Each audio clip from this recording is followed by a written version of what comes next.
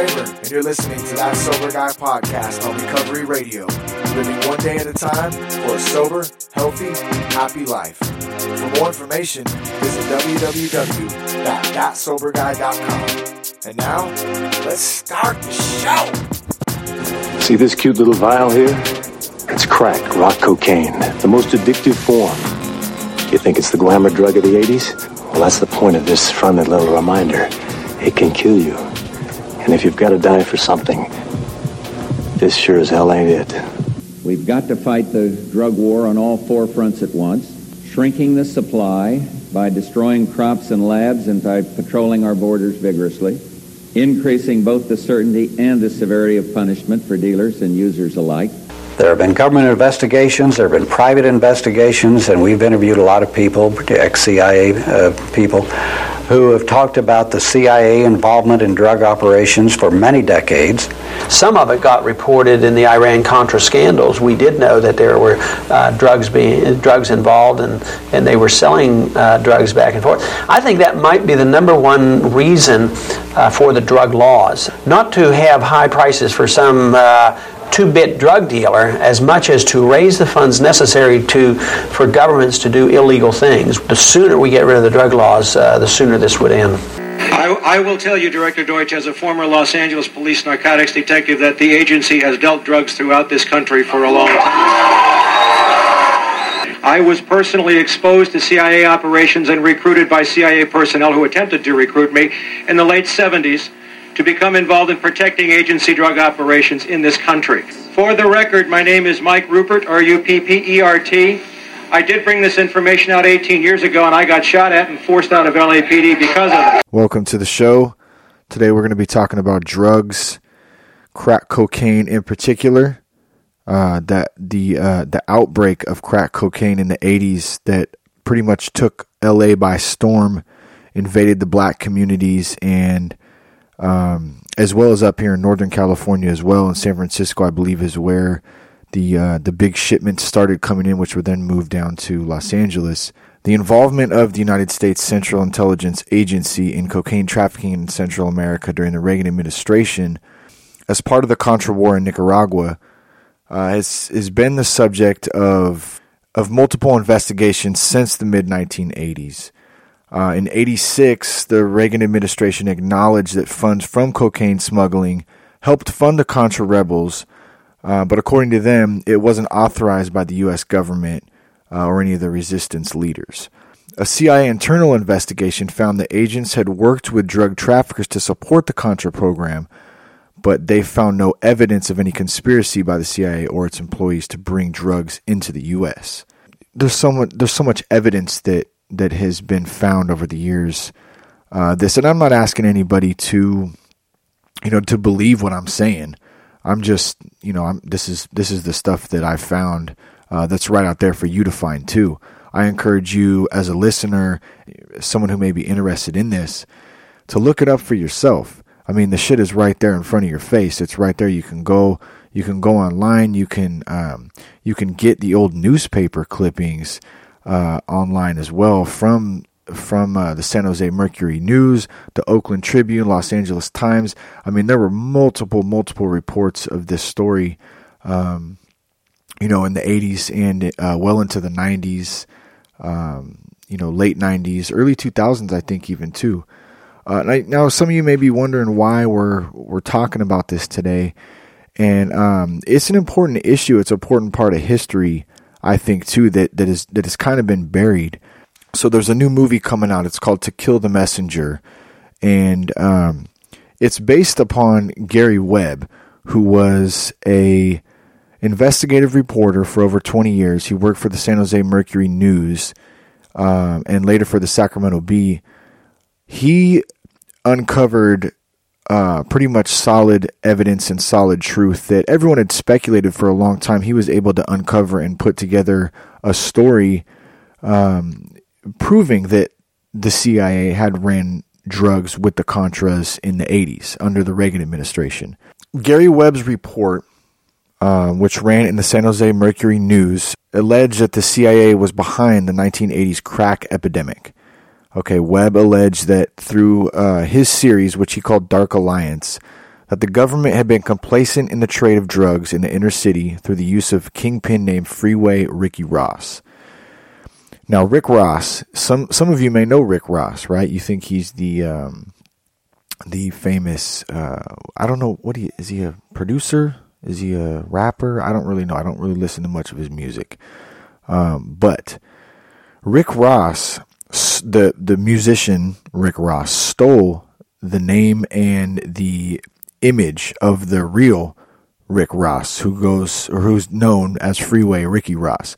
Now, Freeway Rick Ross, or Ricky Ross, according to the Oakland Tribune, in the course of his rise, prosecutors estimated that Ross exported several tons of cocaine to New York, Ohio, Pennsylvania, San Francisco, Los Angeles, and made more than $600 million in the process. I think I had heard an interview with the real Rick Ross, and he was saying some days he would make multiple $1 million in a day, just depending on what kind of deal he did. Unbeknownst to himself, he was working with the CIA, bringing in or buying these large shipments of cocaine, which were then later being, transformed into crack. Anyways, after the Gary Webb report in the Mercury News went public, CIA Inspector General Frederick Hitz was assigned to investigate these allegations. This was in 1996. Director John Douche, I like to say douche because dude's a douche, pledged that Hitz would present his findings within 3 months. But imagine this, for almost a year and a half, there was no news about it. Okay, so then on, in December 97, there were stories in the Washington Post and the New York Times stating that Hitz found no direct or indirect links between the CIA and the cocaine traffickers, despite reporters seeing the actual reports, the actual documents of these transactions going down. So basically, they denied it, and they tried to make Gary Webb look like a liar. They tried to discredit him, and as it got more mainstream. See, this was around the time too when the internet was starting to really take off. So when you look at it through that aspect, this may have not even gotten out as far as Gary Webb's Dark Alliance series goes. Had the internet not been around, I mean, it would have been subject to basically just San Jose Mercury News, maybe some of the greater Bay Area. Instead, it was getting, attention in Washington, in New York, all over the map, basically. So why are we talking about this? Number one, like I said before, it needs to be talked about. It needs to be heard. And I think this will get a lot more attention once this movie, creates some more headlines and people start recognizing what is really going on, because it's really relevant to today, what's going on with the police state that we live in. And I'm not saying that cops are bad. I have friends who are cops, and I respect them, and I respect what they do for a living. It's a very tough job, and my grandfather was a cop. He was a Richmond cop for 30 years. So it's nothing against the cops per se. It's, I don't know, use your brain. What do you think it's for? It's probably for a revolution. It's for the people revolting, the people rebelling against an economy that is slowly shrinking, against the depleting middle class, where people who work decent jobs can't afford, to barely pay their rent, to barely feed their families, to barely pay to put gas in their cars. That's what this shit is for. And you think the government's stupid? They know what the fuck they're doing. They think about this shit 30 years ahead. That's what they say, that they're about 30 years ahead of the average, person, the average 9-to-5er out there. So let's look at the incarceration rate in the United States. It's the highest in the world. So as of October 2013, the incarceration rate was 716 per 100,000 of the national population. So the United States represents about 5% of the world's population.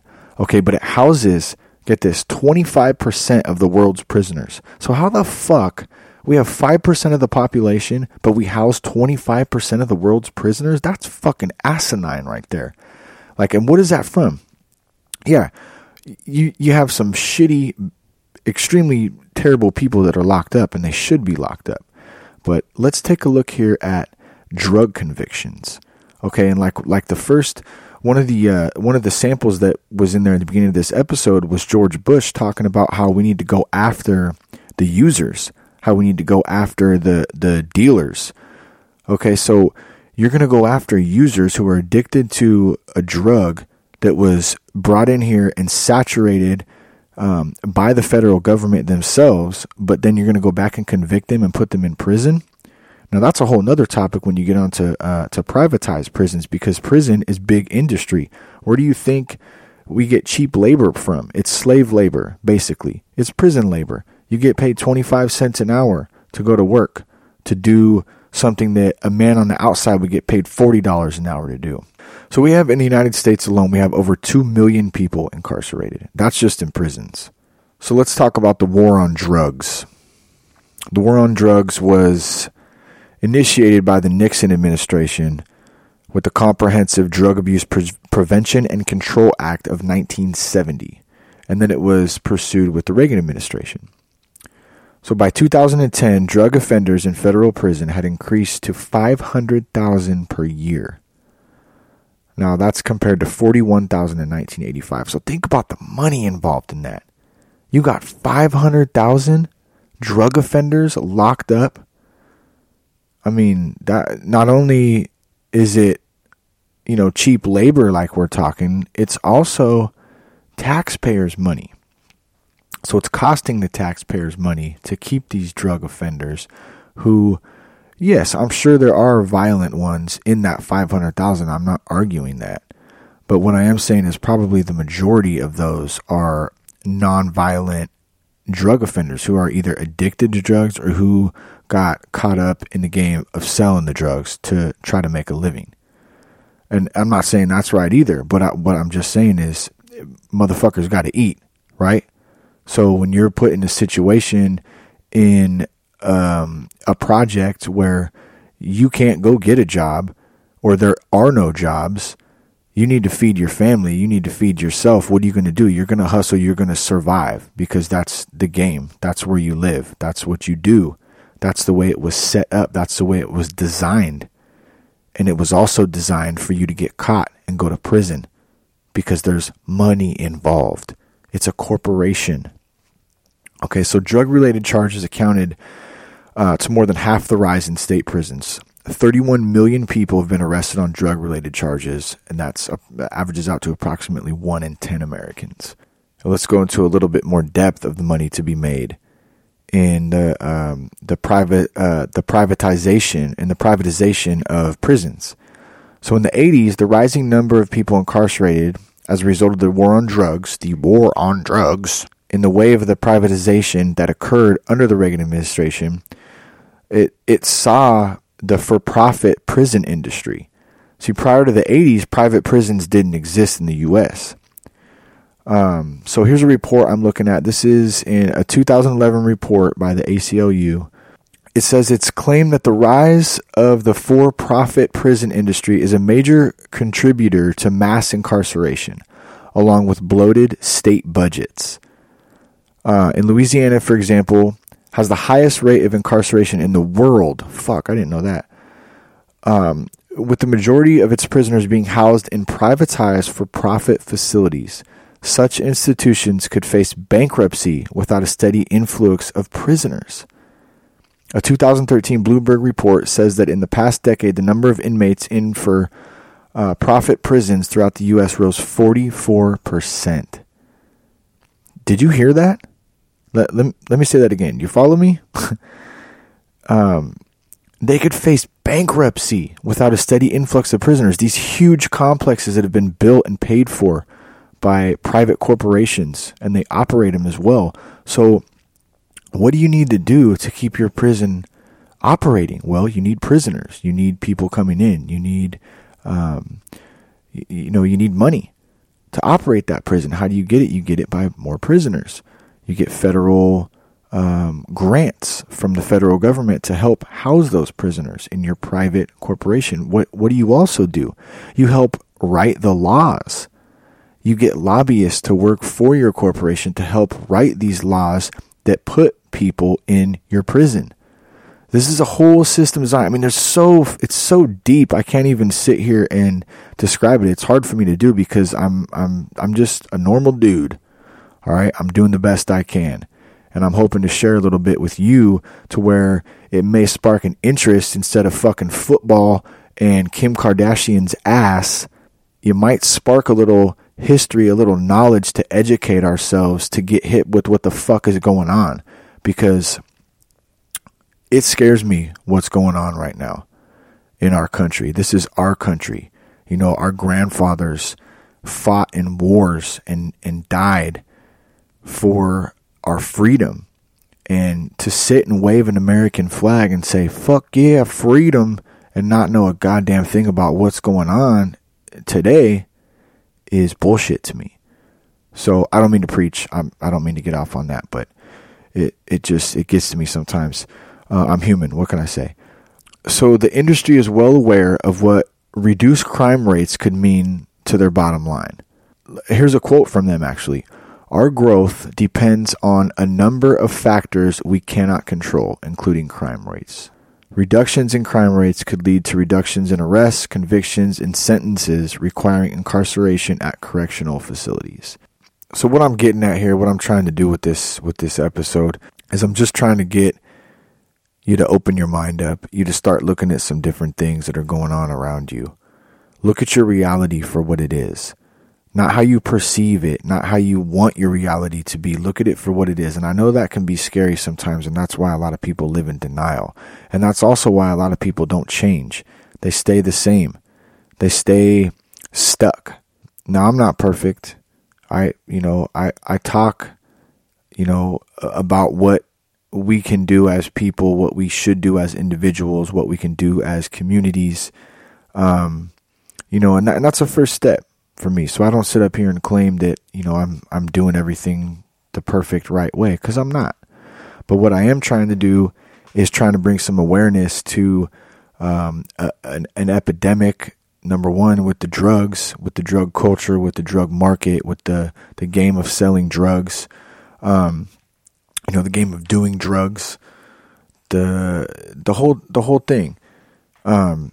Also with the music industry and Hollywood, the drugs, they're promoted. Like, think about that. Think about all the bullshit that you hear on the radio. What is it doing? It's promoting a lifestyle of drugs, of crime, of being a gangster. Back in the day, real gangsters, they didn't talk about shit that they did. You didn't even know about it. That's a real gangster.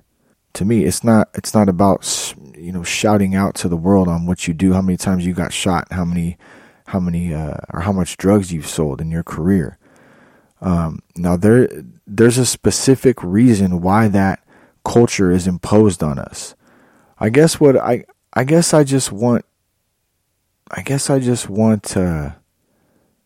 want people to wake up. I want people to get out of this zombie-like state that we're in. We're in a state of hypnotism almost. We're blind to what's going on around us. I love my country. I love this country. It's a beautiful place. I love this state. But what I don't love are the people who run this country and the people who run this state, because they're criminals. They are straight criminals. They are dismantling this country from the inside out. And we as a people, we as a society, we as Americans, we need to wake up.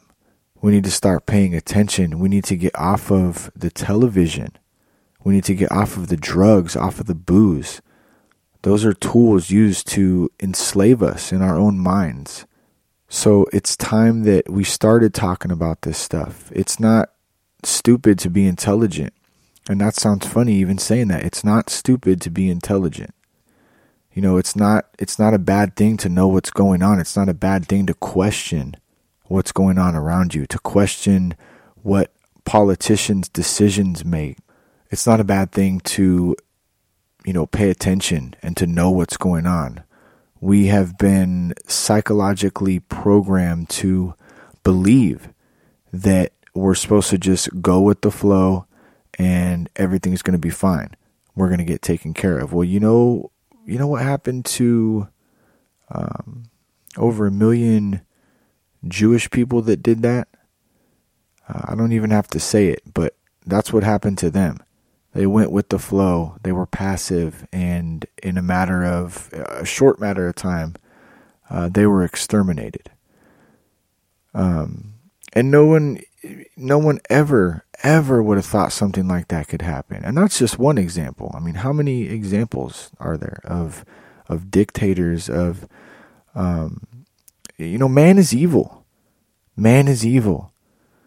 And thank the Lord that we have God to fight evil. I think all of us should be saying a prayer every day when we wake, every day when we go to bed, thanking, God for everything that we've been given and the lives that we live. And, we live in a beautiful country. Okay. We live in a beautiful country. So I know that it could be perceived as, hating on a country, not being patriotic. Well, patriotic is about knowing what the fuck is going on around you. Being a patriot is knowing about the shady shit that is going on right now. I mean, all kinds of other topics that are off, just the drug epidemic that we covered a little bit of. The poppy fields. Is it just me, or does anybody else know that? Does anybody else follow that? Do you follow what's going on around you? Hopefully you do. Hopefully you're sober and you can think and you can use your brain and your common sense, and you're not numb to your reality, because that's what they want. And that's how you bring down a culture. That's how you bring down a society. I would encourage anybody to check out the movie Kill a Messenger, the Gary Webb story. And I would encourage everybody who's listening to this, who heard this episode, don't believe me. I'm not asking you to believe me. I'm not trying to change your mind. I'm not trying to persuade anybody. All I'm doing is throwing some topics out there. I'm throwing some knowledge out there for you to look up yourself. Go look it up. I guarantee you it will lead you on a trail if you're really interested in it. And you should be, because our kids' future depends on it. Your kids' future depends on it. One other thing I want to mention too is I want to address really quick the term conspiracy theory. Okay, conspiracy theory was a term raised by the CIA in late 60s, I want to say 67, shortly after the Warren Commission released its report regarding JFK's assassination. And basically what it said was, we're going to start using the term conspiracy theory or conspiracist so that when anybody questions the official report of the Kennedy assassination, if anyone questions it, they're going to be labeled a conspiracy theorist. So basically what that does is it shuts down free speech. It shuts down questioning our government, questioning officials. It basically discredits anybody by calling them a conspiracy theorist, because now, it's not about looking at the truth. It's not about looking at evidence. It's not about looking at facts. It's just about what we say is the right narrative. And if you don't believe it and you question it, you are a conspiracy theorist. So I think it's important for people to know that, because that term is thrown around a lot. Like, a conspiracy theorist. And I'm willing to bet, to no fault of anyone's own, that a lot of people don't even know what it means. They just heard it so much. And let me tell you why you've heard it so much, because you've been programmed to hear it. I was programmed to hear it until I woke up and I realized what it meant. And that's another thing I'm saying. Wake up to the reality. Look at your reality for what it is. Don't be programmed. Unprogram your brain. Start learning. Start teaching yourself. All the knowledge is out there, and knowledge is power. Knowledge is hope. Knowledge is faith. Knowledge is, it's really everything. Next time you hear that conspiracy theorist word out there, or if someone calls you it, or if you're afraid to talk about something because you don't want someone to say that, oh, that's a conspiracy theory. I guarantee you, when you understand what it is, it doesn't affect you because you look at it because you can look at it for the truth. You can look at it for what it is. You know it's not a conspiracy theorist when there's factual evidence to base your position on. So that is strictly used to discredit you, to discredit me, to discredit anybody who questions what is going on. Okay, and that's some scary shit too. But when I say scary, I don't mean scary as in, oh, I'm scared out of my mind, I'm fucking tripping and I'm scared.